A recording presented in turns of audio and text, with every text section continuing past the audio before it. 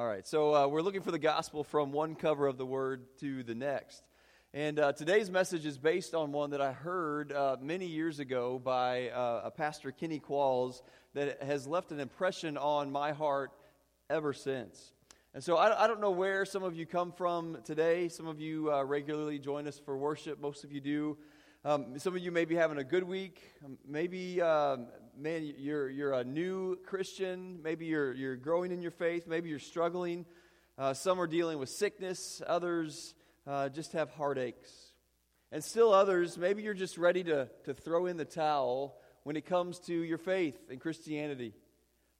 Perhaps in the past you have had a front row seat to seeing God's power work in your life, but lately it seems like God isn't even there. Maybe you're here and you're not a believer. You've not put your faith and trust in Jesus to save you from your sins. So wherever you are coming from this morning, we're glad that you're here. And something that we all need to hear and remember, it's the first blank on your outline if you're taking notes. It is that Jesus is worthy. Jesus is worthy. And if you and I have anything other than Jesus is worthy at the core of our beings, then we won't make it very long in our faith. We won't be able to endure all the things that come at us. Last time we were in Revelation, we looked at chapter 4 when we were in this series, and the door of heaven was opened up to get a glimpse of what must take place. And it really is an indescribable picture. It is the worship of God. God the Father is seated on His throne.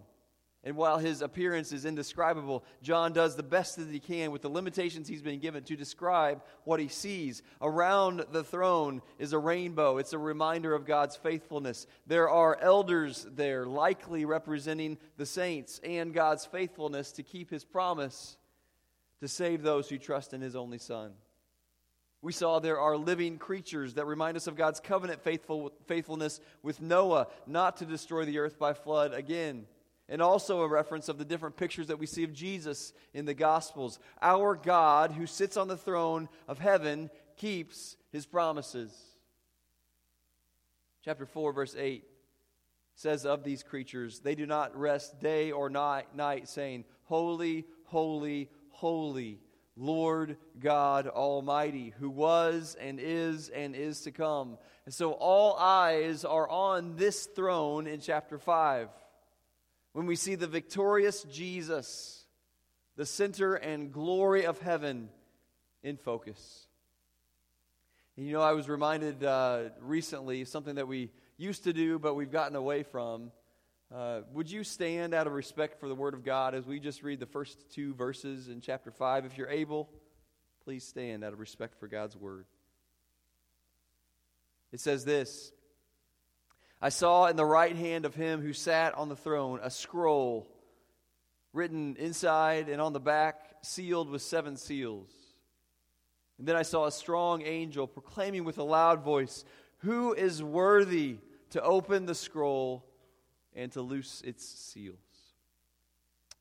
May the Lord bless the reading of His Word. Thank you. You can have a seat. And so what we see here in verse 1, is a perfectly sealed scroll. We've seen that number 7. It's the number of completeness. It is the number of perfection in the Word of God. Now, we don't use scrolls anymore, but in Bible times, it would have been perfectly normal for a scroll to contain a will or a deed to some land or even a contract. So whatever it is on this scroll, God wrote it. And He is on His throne, and He is in control. And this scroll is in His right hand. It is perfect. It is complete. There is nothing that needs to be added to this scroll. There is nothing that needs to be changed of this scroll. So get this picture in your head. And while there are many different views of what this scroll is, it's likely the title deed to the universe. You can write that down. It's likely the title deed to the universe. Likely God's plan to execute judgment on all that don't know Him It's likely God's plan to end sin forever and usher in eternity. Notice verse 2 again. Then I saw a strong angel proclaiming with a loud voice, "Who is worthy to open the scroll and to loose its seals?" Now it brings up the question, who is this strong angel? And we really don't know for sure. We see in Daniel that Gabriel sealed up this scroll, probably the same scroll. So it may be him, we don't know. All that we know is that this strong angel is asking, who is worthy to open this scroll? Who is even worthy to take this scroll out of the right hand of God? And then the answer is found in verse 3. And no one in heaven or on earth or under the earth was able to open the scroll and to look at it. So who was able to open the scroll? No one. No one is able. No one was found in heaven. No angel could open this scroll. Not even this strong one. No one was found on earth. No one in the world. No man, no woman, no president, no preacher, no world leader. Of all the billions of people on this earth, no one was found to be able to open this scroll. And there was no one in hell. No demon, not even Satan himself, was worthy to take this scroll and to open it. Verse 4 says this, "So I wept much, because no one was found to open and read the scroll or to look at it." And so we see that John was burdened because he knew that if no one was able to open this scroll, that meant there would be no final judgment, there would be no final redemption, there would be no destruction of sin. He knew God's plan would be stuck with no way to move forward. And so this is a big deal because this scroll must be open in order for God's people to continue with His plan for all eternity and bring the ages to an end. No one was found worthy to open the scroll. Look at verse 5. But one of the elders said to me, "Do not weep. Behold, the Lion of the tribe of Judah, the Root of David, has prevailed to open the scroll and to loose its 7 seals." And so this elder came up to John and said, "Don't weep, because there is an answer. And it's not found in religion. It's not found in man. No one was able to open the scroll except the Lion of the tribe of Judah." Now, think about a lion for a moment. It's the king of the beasts. It's majestic. It has authority. This is Jesus. This is the Messiah. And this goes all the way back to Jacob, Father Abraham's grandson. We see that the Lord renamed him Israel, and on his deathbed he blessed his sons, and he said this of Judah in Genesis 49. "Judah is a lion's whelp. From the prey, my son, you have gone up. He bows down, he lies down as a lion, and as a lion who shall rouse him? The scepter shall not depart from Judah, nor a lawgiver from between his feet, until Shiloh comes, and to him shall be the obedience of all the people." Now notice there in verse 10, "him" is capitalized. It is in many translations. It's pointing to Jesus. All these pieces of prophecy are coming together here in Revelation 5. The Lion of Judah has power to judge. Hebrews 7:14, "Our Lord arose from Judah." The Lion of Judah. He is the King of kings and Lord of lords. Who has power to judge? It is Jesus. And he was prophesied of many, many times. Look at Isaiah 11. "There shall come forth a rod from the stem of Jesse, and a branch shall grow out of his roots." Basically, very similar to what we just read in Revelation. Isaiah 9:6, "For unto us a child is born, unto us a son is given, and the government will be upon his shoulders, and his name will be called Wonderful, Counselor, Mighty God, Everlasting Father, Prince of Peace." Of the increase of his government and peace there will be no end, upon the throne of David and over his kingdom, to order it and establish it with judgment and justice from that time forward, even forever. The zeal of the Lord of hosts will perform this. This Lion from the line of David will rule in total power forever. He is the King of Kings. He brought David's royal line into existence, and he will fulfill David's royal line to completeness. And here in Revelation 5, he has prevailed. The Lion has prevailed. He has won. He has overcome sin and death and Satan himself. He is the one who has the right to judge. He has the right to hold the scroll of judgment upon sin because he overcame. He prevailed. But we see in verse 6 that the Lion is also a lamb. It says this, "And I looked, and behold, in the midst of the throne and the four living creatures, in the midst of the elders stood a lamb, as though it had been slain, having 7 horns and 7 eyes, which are the 7 spirits of God, sent out into all the earth." So, there is a huge difference between a lion and a lamb. If we heard the roar of a lion in the next room, we would not want to go in there. But if we heard the "you" of a lamb, we would have no trouble going in there. But the thing about this lamb that we see here in Revelation 5 is that it has been slain. The next blank on your outline. Right there in the midst, in the center of heaven, the focal point is Jesus himself, and he is slain. A bloody, butchered mess. But notice verse 6, it says that this lamb stood.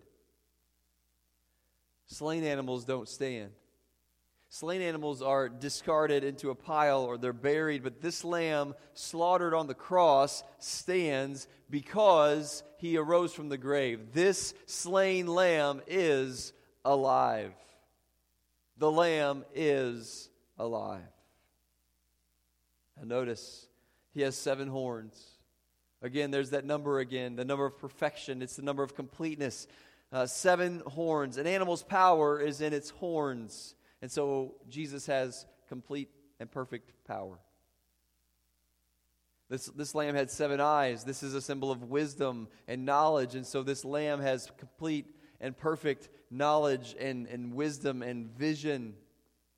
He has 7 spirits, which represent the presence of God. This lamb has complete and perfect presence. This lamb is Jesus. Back in Genesis 22:7, when Abraham was taking Isaac up the mountain to sacrifice him, Isaac asked him, "Dad, where's the lamb? I see the wood and the fire and everything for the sacrifice, but where's the lamb?" It's a question that has been echoing throughout the pages of the Word of God. Where is the lamb? And John the Baptist answered it many years later in John 1:29. When he saw Jesus for the first time, he said, "Behold the Lamb who takes away the sins of the world." This lamb is a lion. This lion is a lamb. And it's been said like this: Jesus is a lion because he conquered. Jesus is a lamb because he submitted. If you search these 2 words, lion and lamb, in the book of Revelation, you will find that lamb is there 28 times and lion is there only once, referring to Jesus. This tells us much about his character. Christ the lion has victory.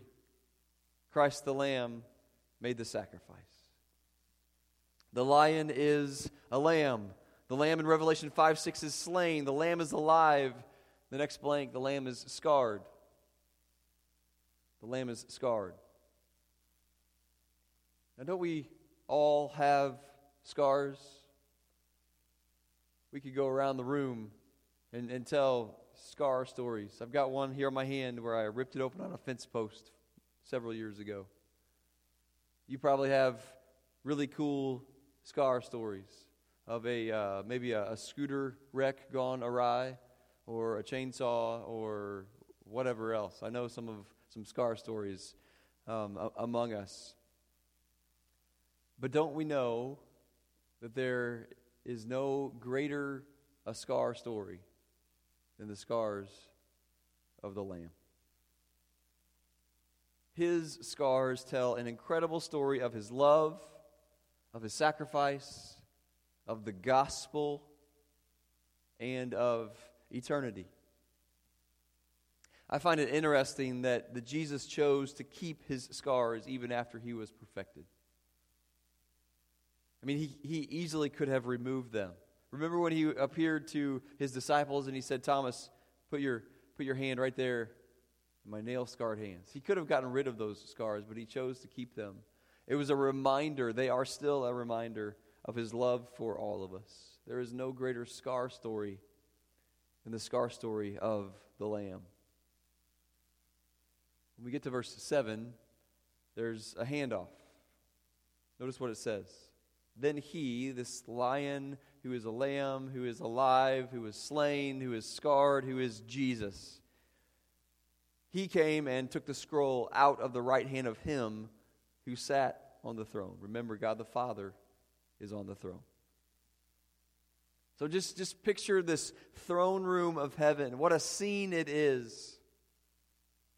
The lion that is a lamb, that was slain, but is alive and is scarred, came and took the scroll. Jesus, not the baby in a manger, not a man teaching from a boat, not a man in the garden praying, not the man being plotted against or nailed to a cross, not the man being mocked, not the one who was dead in a borrowed tomb. This is Jesus, the Creator, the Conqueror, the Lion of Judah, the Lamb of God who takes away the sins of the world. He is Messiah, the Son of God, who is worthy of our worship and is worthy of us taking our problems to, and is worthy of our time, and He's worthy of our lives living for Him and our enduring in our faith. This is Jesus, the King of Kings and Lord of Lords, the only one who can take the scroll from God's mighty right hand, who is on His throne, and God hands off this scroll to His Son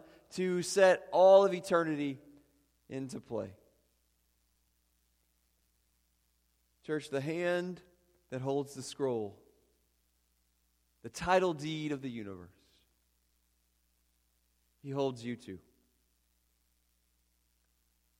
The hand that holds the universe holds your kids and your business and your life and your sickness and your doubts and your struggles and your screw-ups.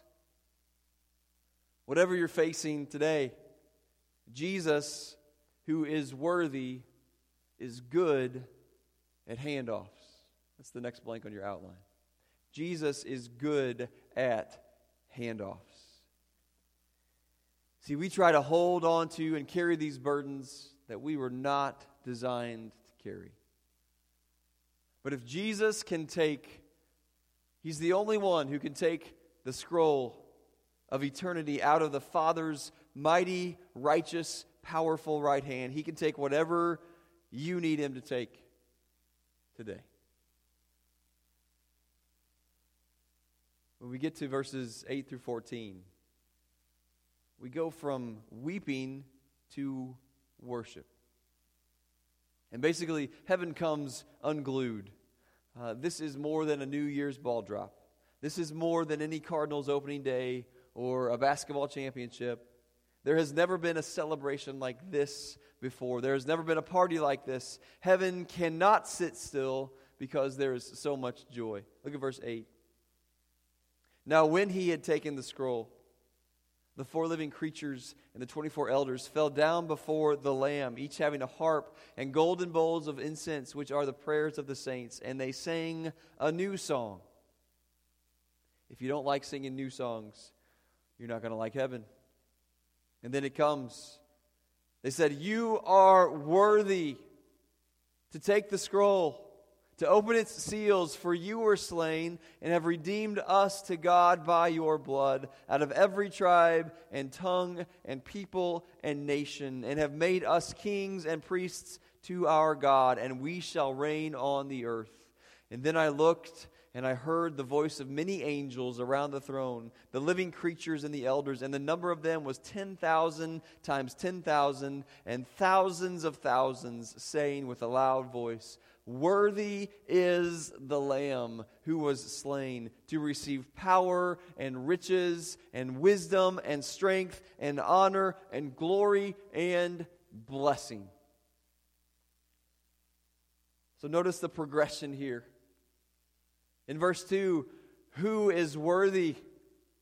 In verse 4, no one is worthy.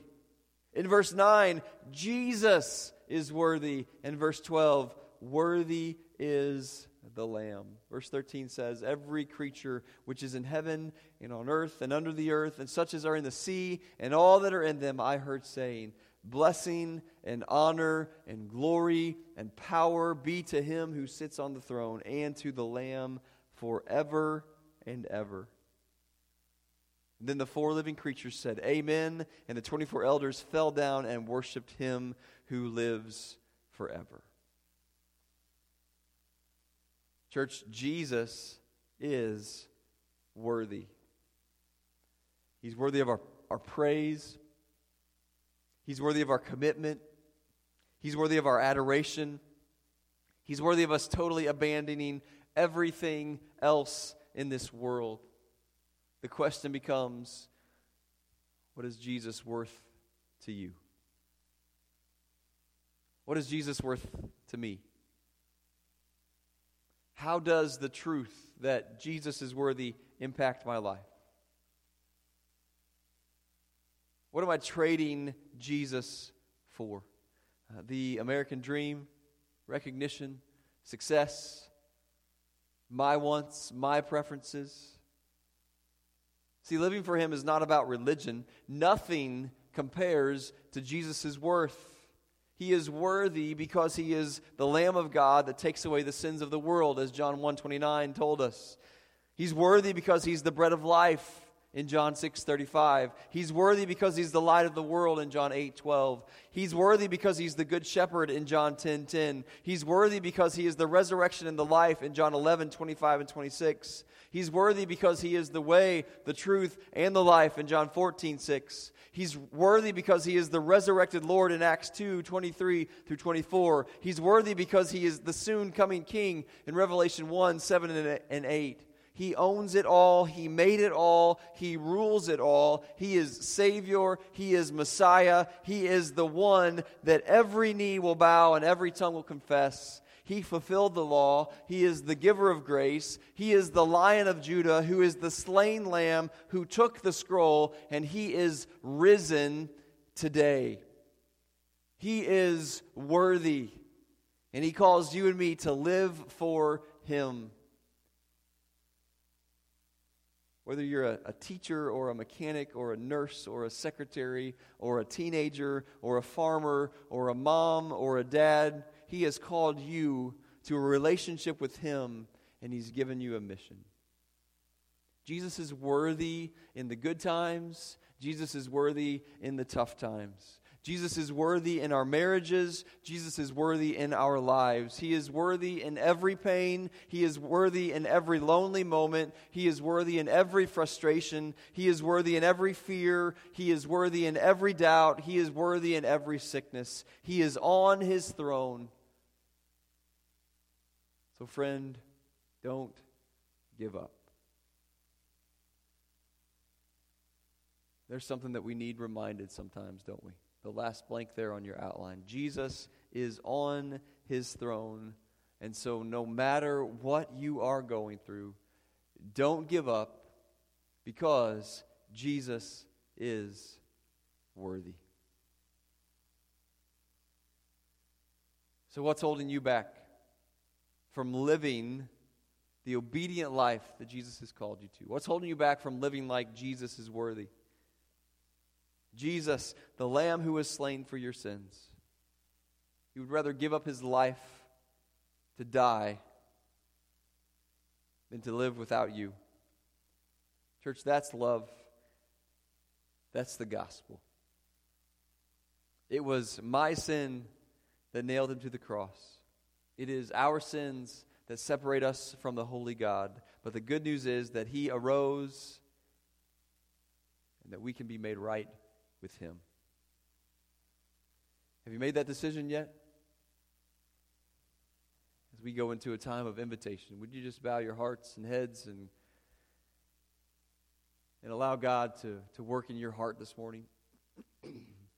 Jesus is worthy. What has God said to you this morning?